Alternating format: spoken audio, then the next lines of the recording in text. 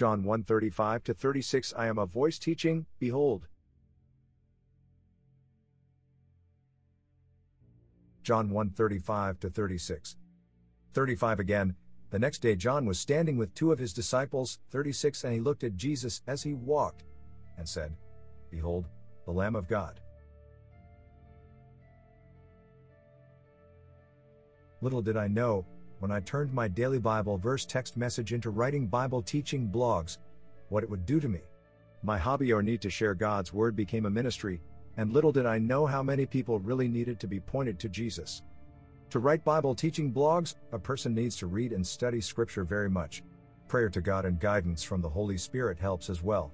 I have read and studied Scripture so much, I can hear the Lord's voice in my thoughts. The Spirit of God tells me the same mission He gave John the Baptist: tell everyone to behold the Lamb of God, for He is near. Little did I know, the more of God's Word I learned, the wolves in sheep's clothing would I see and make angry at me. John's parents were well advanced in an age when he was born, so most likely, they had passed when he began his ministry. Most of my family is alive other than my father, who died in 1995.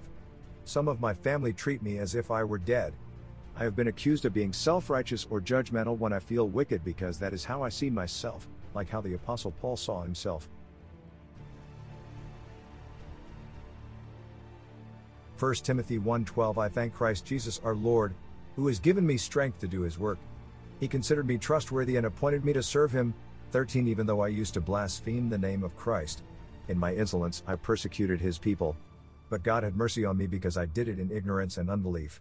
14 Oh how generous and gracious our Lord was. He filled me with the faith and love that come from Christ Jesus.